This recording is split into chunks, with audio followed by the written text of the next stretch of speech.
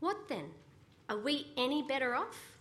Not at all, for we have already charged that both Jews and Greeks are all under sin.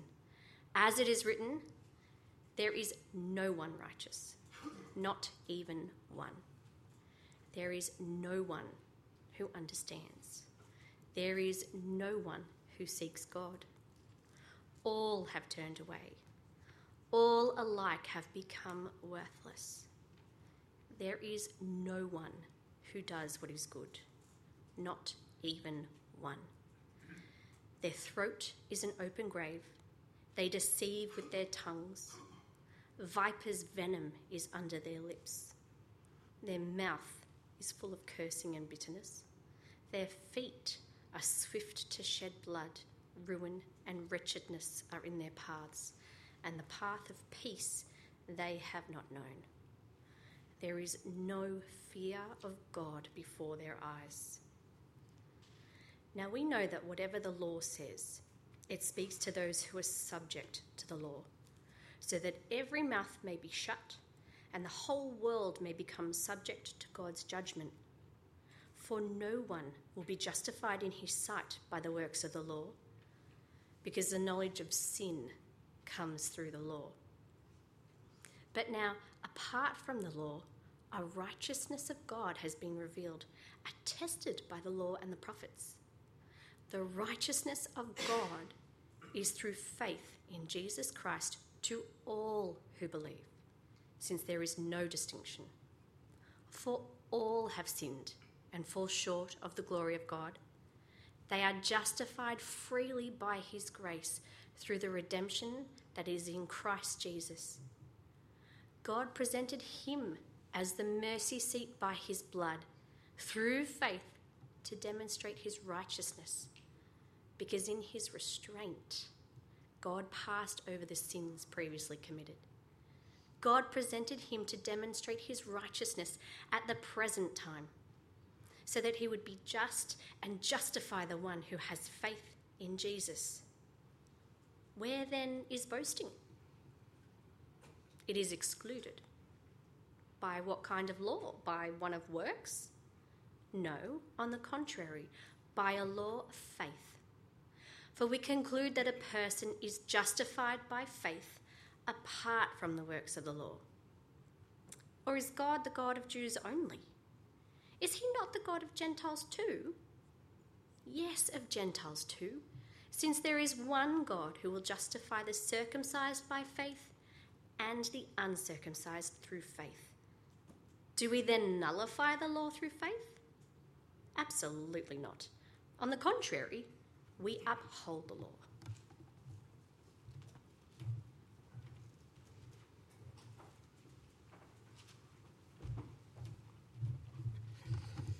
Good evening, everybody. My name is James, part of the team here. Welcome to anyone that might be new or visiting. We're coming to a really important part of the book of Romans tonight, so why don't I pray for God's help for all of us.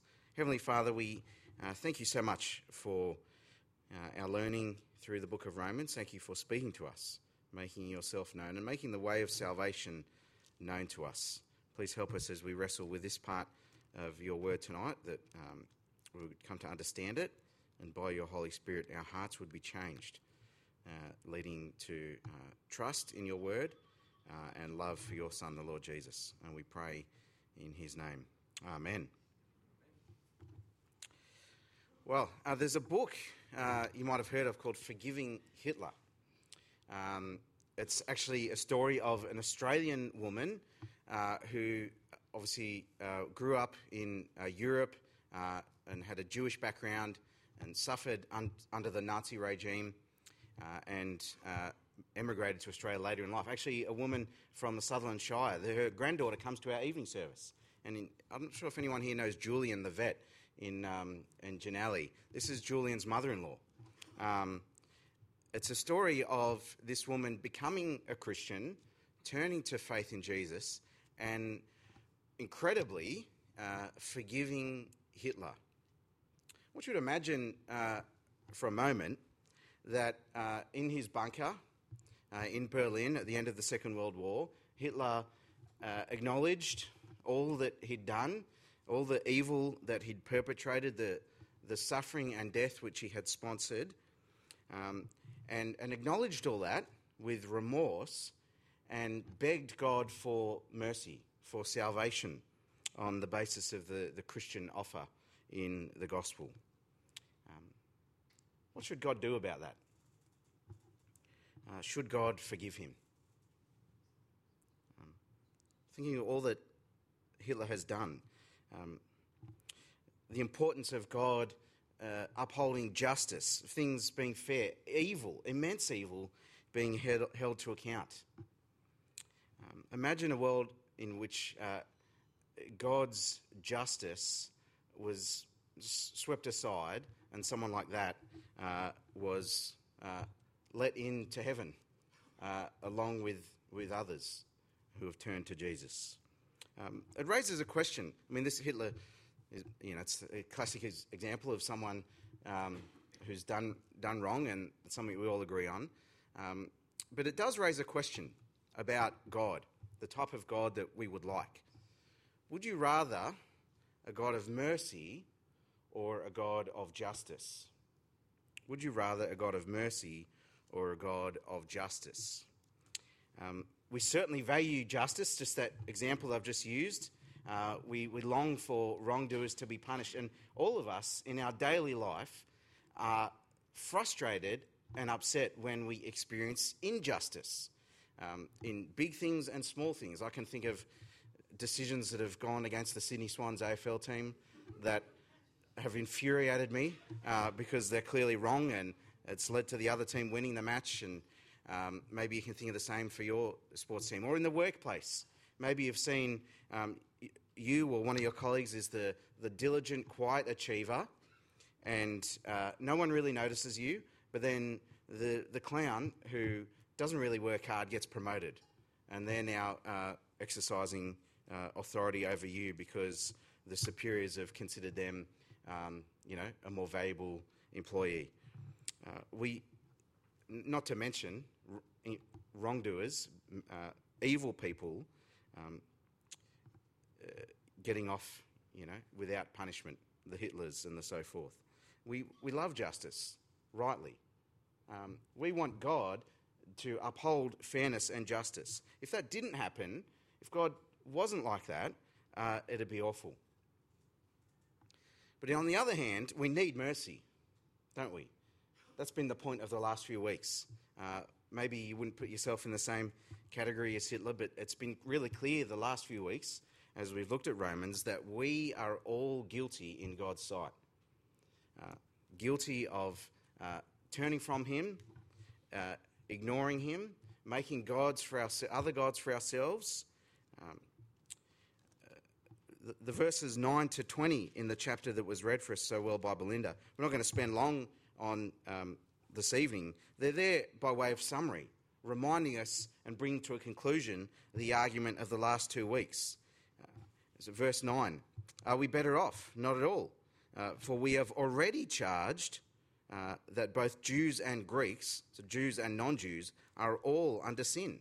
There is no one righteous, not even one. Verse 20, no one will be justified in his sight, in God's sight, by the works of the law, whether that's the Jewish law or the general moral law. No one will be justified in God's sight because knowledge of sin comes through the law. We desperately need mercy. I wonder if the last few weeks you've come to yearn for and crave a solution to the predicament that we find ourselves in. To be an enemy of the Creator and under his wrath. Do you long for a solution? I wonder if you see the dilemma here. For one person to exercise mercy and judgment at the same time is logically impossible. The two values are almost mutually exclusive. And how can God, if he is to be righteous and good and a God that upholds justice, how can he possibly forgive sin? That's the question which this passage addresses. My suspicion is that we don't feel the weight of this question because we've become very used to what the Bible teaches about God's grace in Jesus. We're going to come to that. That's what this passage is about. Many of you have heard it before, of course. But for someone that's suffered intolerable oppression at the hands of an evildoer, the notion of them being let off is just abominable. In fact, earlier in the Bible, we read things like this. In Proverbs 17, he who justifies the wicked and he who condemns the righteous are both alike, an abomination to the Lord. Exodus 23, God's words himself to Moses, I will not justify the guilty. There is a serious dilemma in the gospel that needs to be addressed. And Paul does it in this section of his letter. Now, the paragraph we'll focus on is verses 21 to 26. And as you've read it, I wonder if you've noticed the key theme which this paragraph addresses. So 4 times the word righteousness comes up, and 3 times the word justified or just or something like that. In the original language, they come from the same family of words. So to be justified, you could, if someone was being silly with their translation, they could say righteousified, or verse 26, that God would be just, righteous, and righteousify the one who has faith in Jesus. This paragraph is all about the righteousness of God. And so I want to proceed with 3 headings. Firstly, we'll read about the righteousness that God gives. And second, the righteousness that God demonstrates. If you're a note taker, if you want to break up the passage, that's a helpful way to do it. And then at the end, just offer 3 reflections on what we've learnt. So, the righteousness that God gives. What is this righteousness of God that we read about there in this paragraph? Well, the crucial word to get our head around is the word justification, justified. It's there in verse 24. It says, they are justified freely by his grace. Let me just read the section, in fact. If you have a Bible open, it'd be good to read along with me. But now, they're the best 2 words in the Bible. We've read about our guilt, a stunning intervention though here. But now. Apart from the law, the righteousness of God has been revealed, attested by the law and the prophets. The righteousness of God is through faith in Jesus Christ to all who believe, since there is no distinction. For all have sinned and fall short of the glory of God. They are justified freely by his grace. When we talk about God giving his righteousness, he's engaging in the process of justifying someone. This is a term from the legal world, from the law court, and it means to be declared righteous.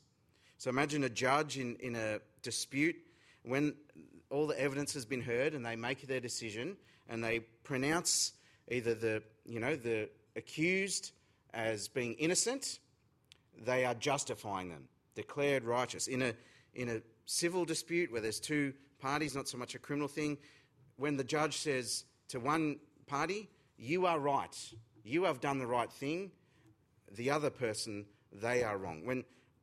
When a judge declares someone to be in the right, they are justifying them. And what this passage says is that God has brought his final judgment, his end day evaluation and a verdict that he will issue based on his standards. He's brought that from the end time to the present and says to people, you are righteous, you are justified.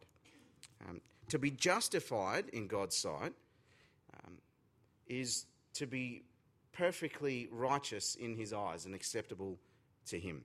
It's more than, this is a wonderful truth, it's something more than mere pardon or forgiveness. So to be forgiven, forgiveness says, you are off the hook. You may go. You've been let off of the penalty that your sin deserves. You're forgiven. Justification, whilst of course includes forgiveness, justification goes further than that and says, not you may go, but you may come. Welcome to my presence. My love is accessible to you. Join my family. Have my eternal blessing.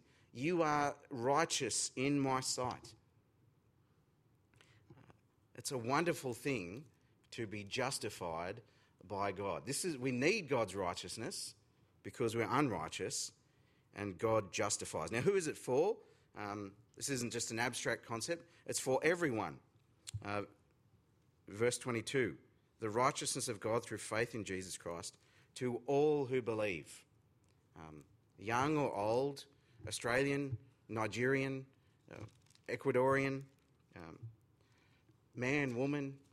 This is an offer to all. And all, what do we read? Who believe. How do we receive this justification? Through faith in Jesus Christ. This is an outrageous amendment to the way God's people understood the manner in which they would receive God's blessing. For so many Jewish people, and certainly there's Jewish people in the church in Rome, you might not necessarily identify with them, but for so many of us, our instinct says we attain God's righteousness by our moral performance. If I reach a certain level, well, then God will accept me. And certainly that was the Jewish case.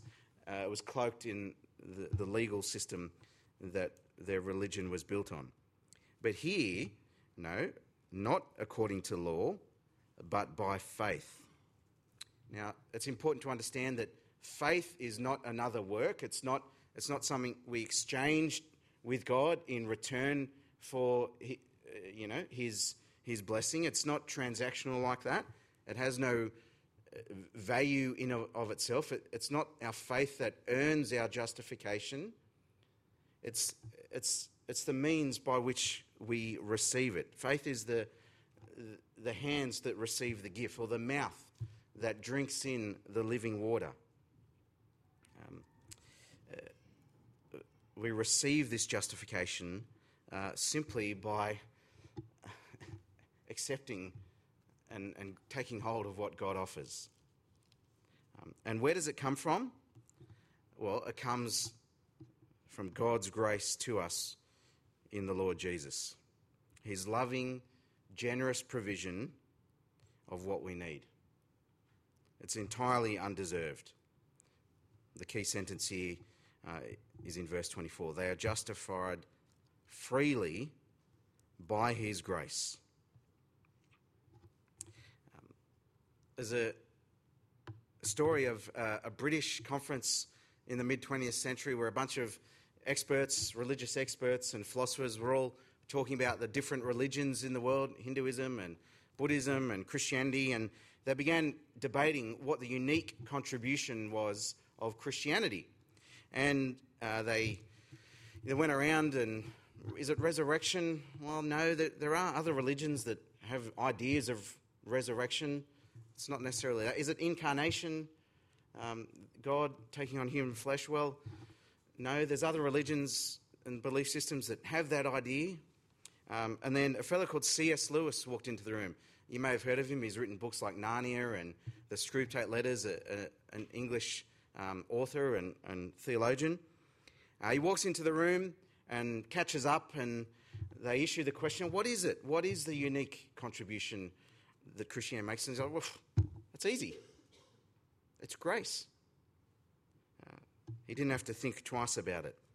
See, I think what the other conference attendees, what we all need to remember is that every religious system in the world, even if they have notions of God's kindness, which undoubtedly they do, they're fundamentally about the movement of man towards God. They are. It's an ascent.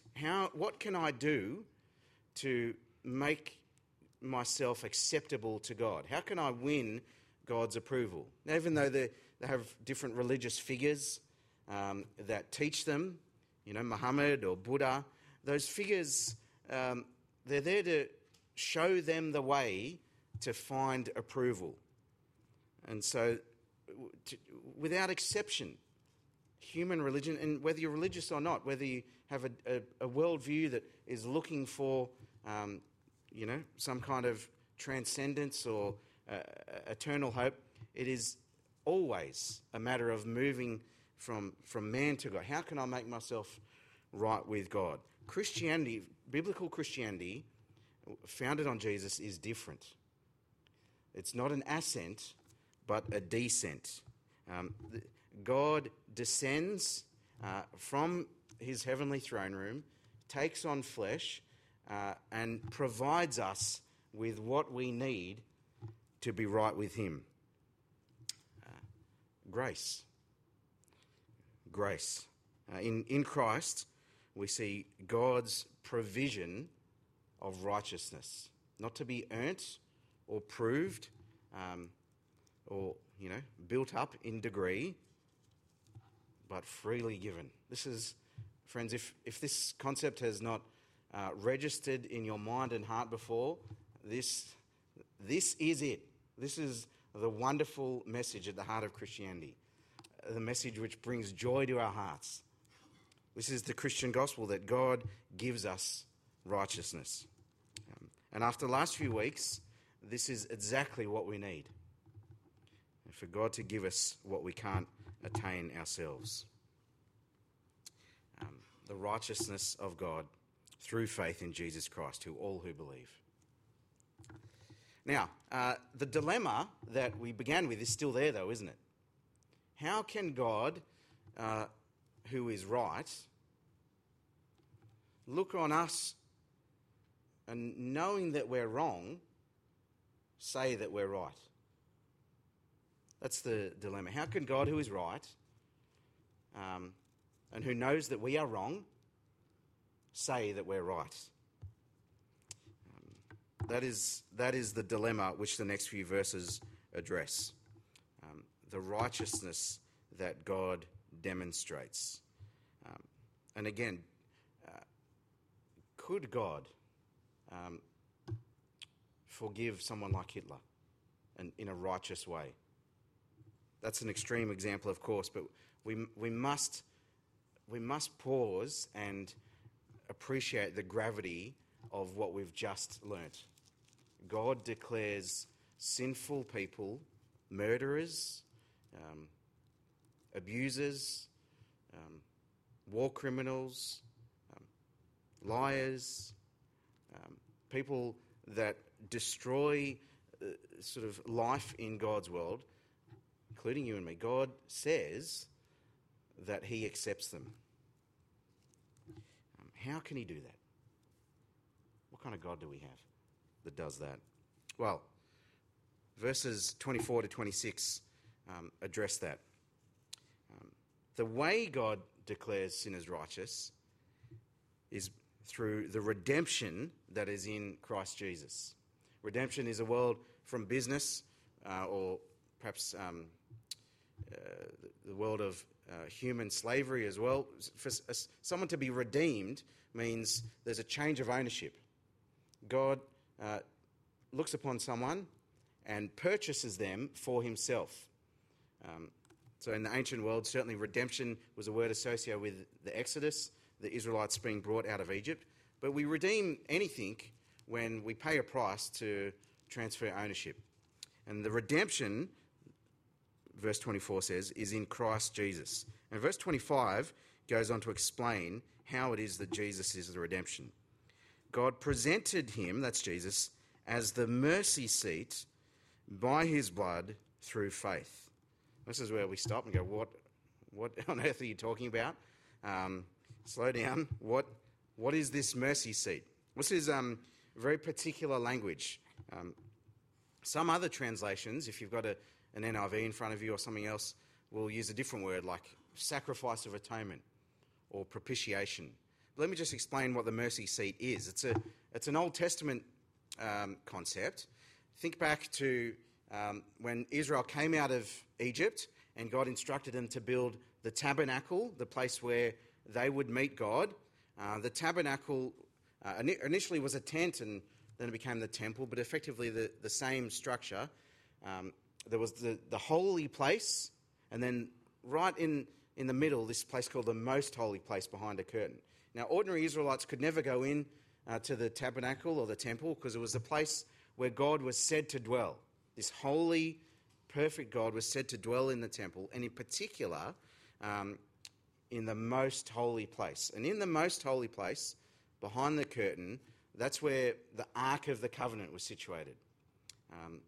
If you've seen Indiana Jones, you know what I'm talking about, but it's the Ark of the Covenant, it was in the Bible first. It was the box that was made by Moses and his peers according to God's instructions to house the Ten Commandments, and the lid of the Ark of the Covenant, that's the mercy seat. On the side were these golden cherubim, and God was said to dwell in between the cherubim on the mercy seat.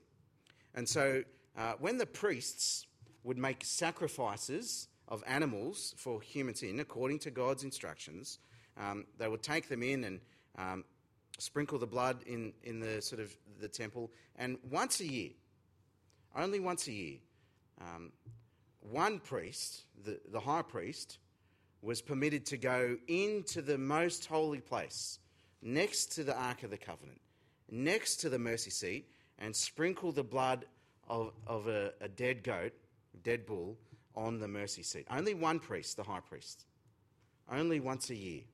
It was called the Day of Atonement. You can read about it in Leviticus 16. And they would sprinkle the blood on the mercy seat, and God would accept the blood of the animal as payment for the sins of the people. They were making, it was a sacrifice of atonement, restoring peace between the perfect holy God and the sinful Israelites. We learnt a few weeks ago in our Big Words series that what's happening there is God is being propitiated. Propitiation. You remember Ollie Phillips was up here. We had a jug with water, which represented God's wrath, and I got a sponge representing Jesus and put the sponge in the jug, and the sponge absorbed all of God's wrath, and when I poured the jug over Ollie's head, nothing came out. He was a bit disappointed by that, I think, but the point was made. So Paul here is saying that what Jesus has done on the cross is a bit like what happened at the mercy seat, a sacrifice of blood made on behalf of sinful people. Now, once you imagine come to terms with what's going on here. When Jesus died on the cross, it's a bit like a judge paying the penalty that he issues to the criminal. Let me tease it out. Imagine you've got a car. Many of you do. You're driving along Toronto Parade, and the speedometer just creeps up, and then there's a cop there. I've seen cops there, very sneaky, and you edge up over the speed limit, and you get pulled over, and you cop a speeding fine, a significant speeding fine. And so significant, in fact, they take you to the local court because, let's say you're 50 k's over the limit. I can't imagine anyone would do that, but run with me. Run with me for the illustration. You go to court knowing that you're in trouble. You've sped. You're guilty of an offence. You go to the local court. The good news, though, is that your father is the judge, sitting on the bench that day. And you think, this is fantastic. My dad's the judge. He'll let me off. But then, as you walk into the courtroom thinking everything's okay, you remember that your dad is a good judge. He delights, in fact, he's earnestly works hard to uphold justice. He always gets it right. He never punishes the innocent. and he never acquits the guilty. So now you're a little nervous. What will Dad do? What will Dad do? The dad hears the evidence from the policeman. It's very simple. You're found guilty of the offence, and a penalty of $1,000 is issued. But you don't have $1,000 because you're a poor student. You're coming home from uni, and you can't pay. And so the court officer is about to take you off to put you in the cell overnight because you can't pay your fine. And then your dad gets down off the bench, comes around into the courtroom, takes the robe off, and says, "Here, let me write a cheque for $1,000. I'm going to pay the penalty for my son." See, this is precisely what is happening on the cross. It's not the case that our sin is overlooked. On the contrary, God himself is paying the penalty that we owe.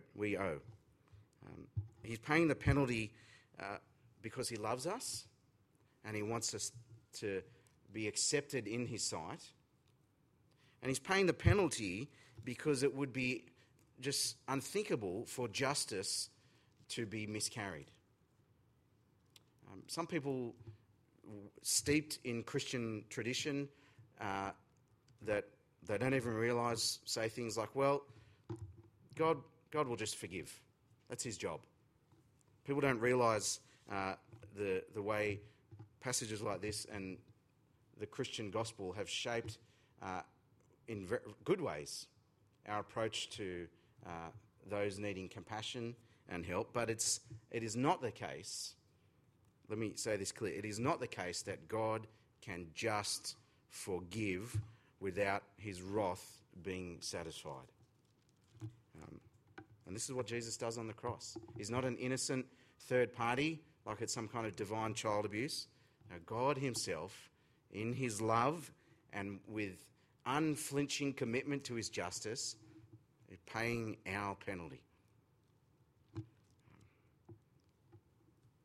Isn't that wonderful? Isn't that just the most incredible, stunning truth you could ever conceive of?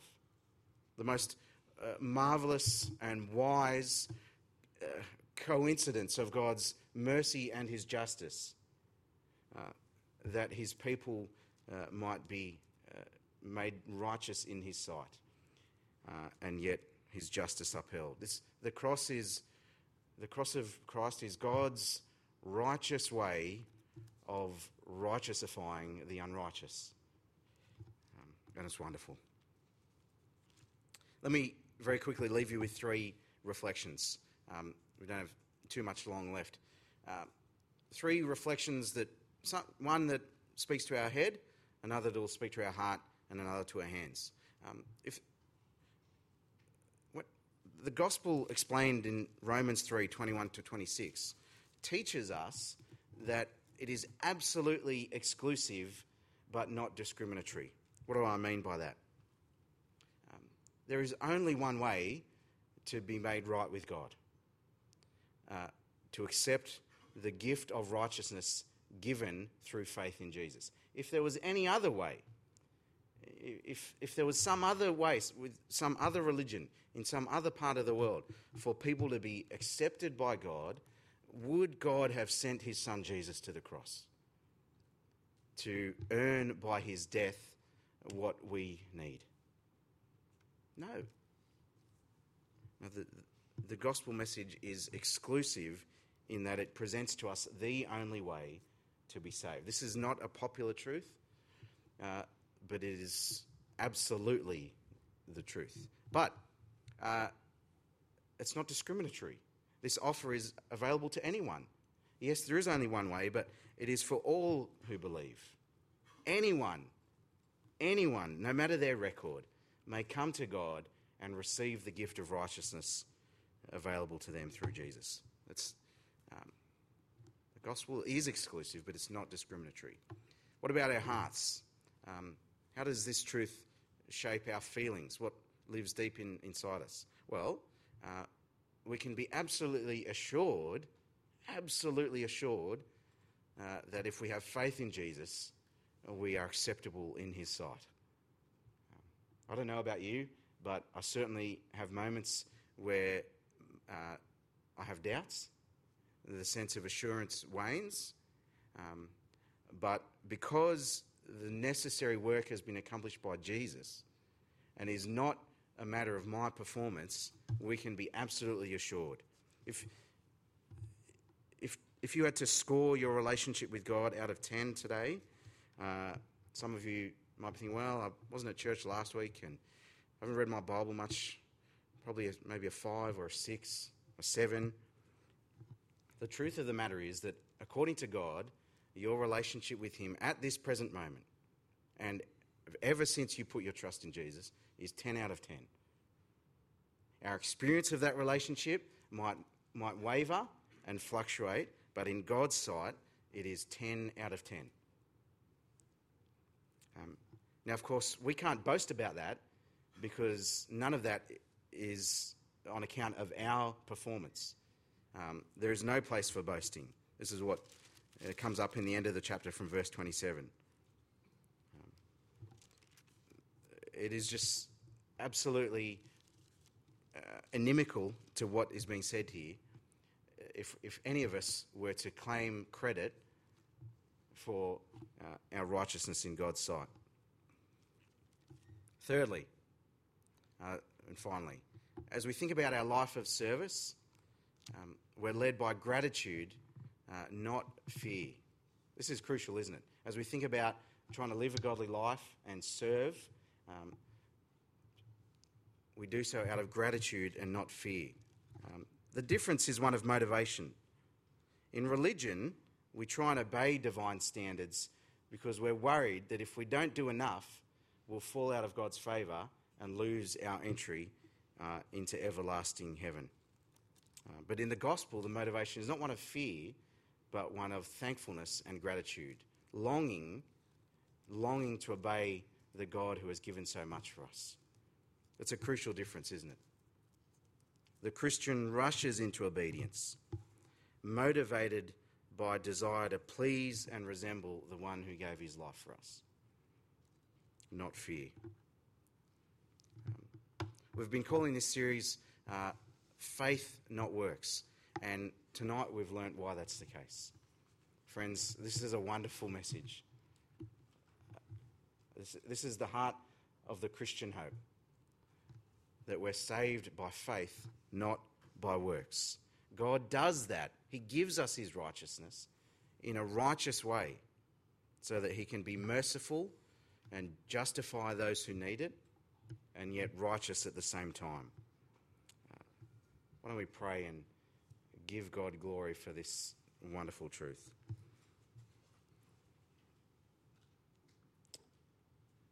Heavenly Father, we praise you for this wonderful message that we've heard tonight.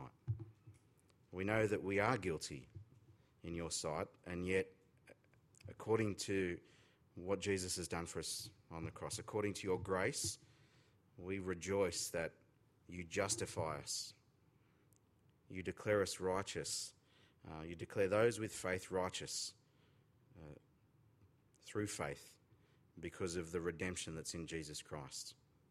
Thank you for saving us in a way that upholds your righteousness and punishes our sin in the death of Jesus. Thank you for the confidence and assurance this gives us. And thank you for the new motivation it gives us to live a life pleasing to you. Help us to do just that. And we pray in your Son's name. Amen.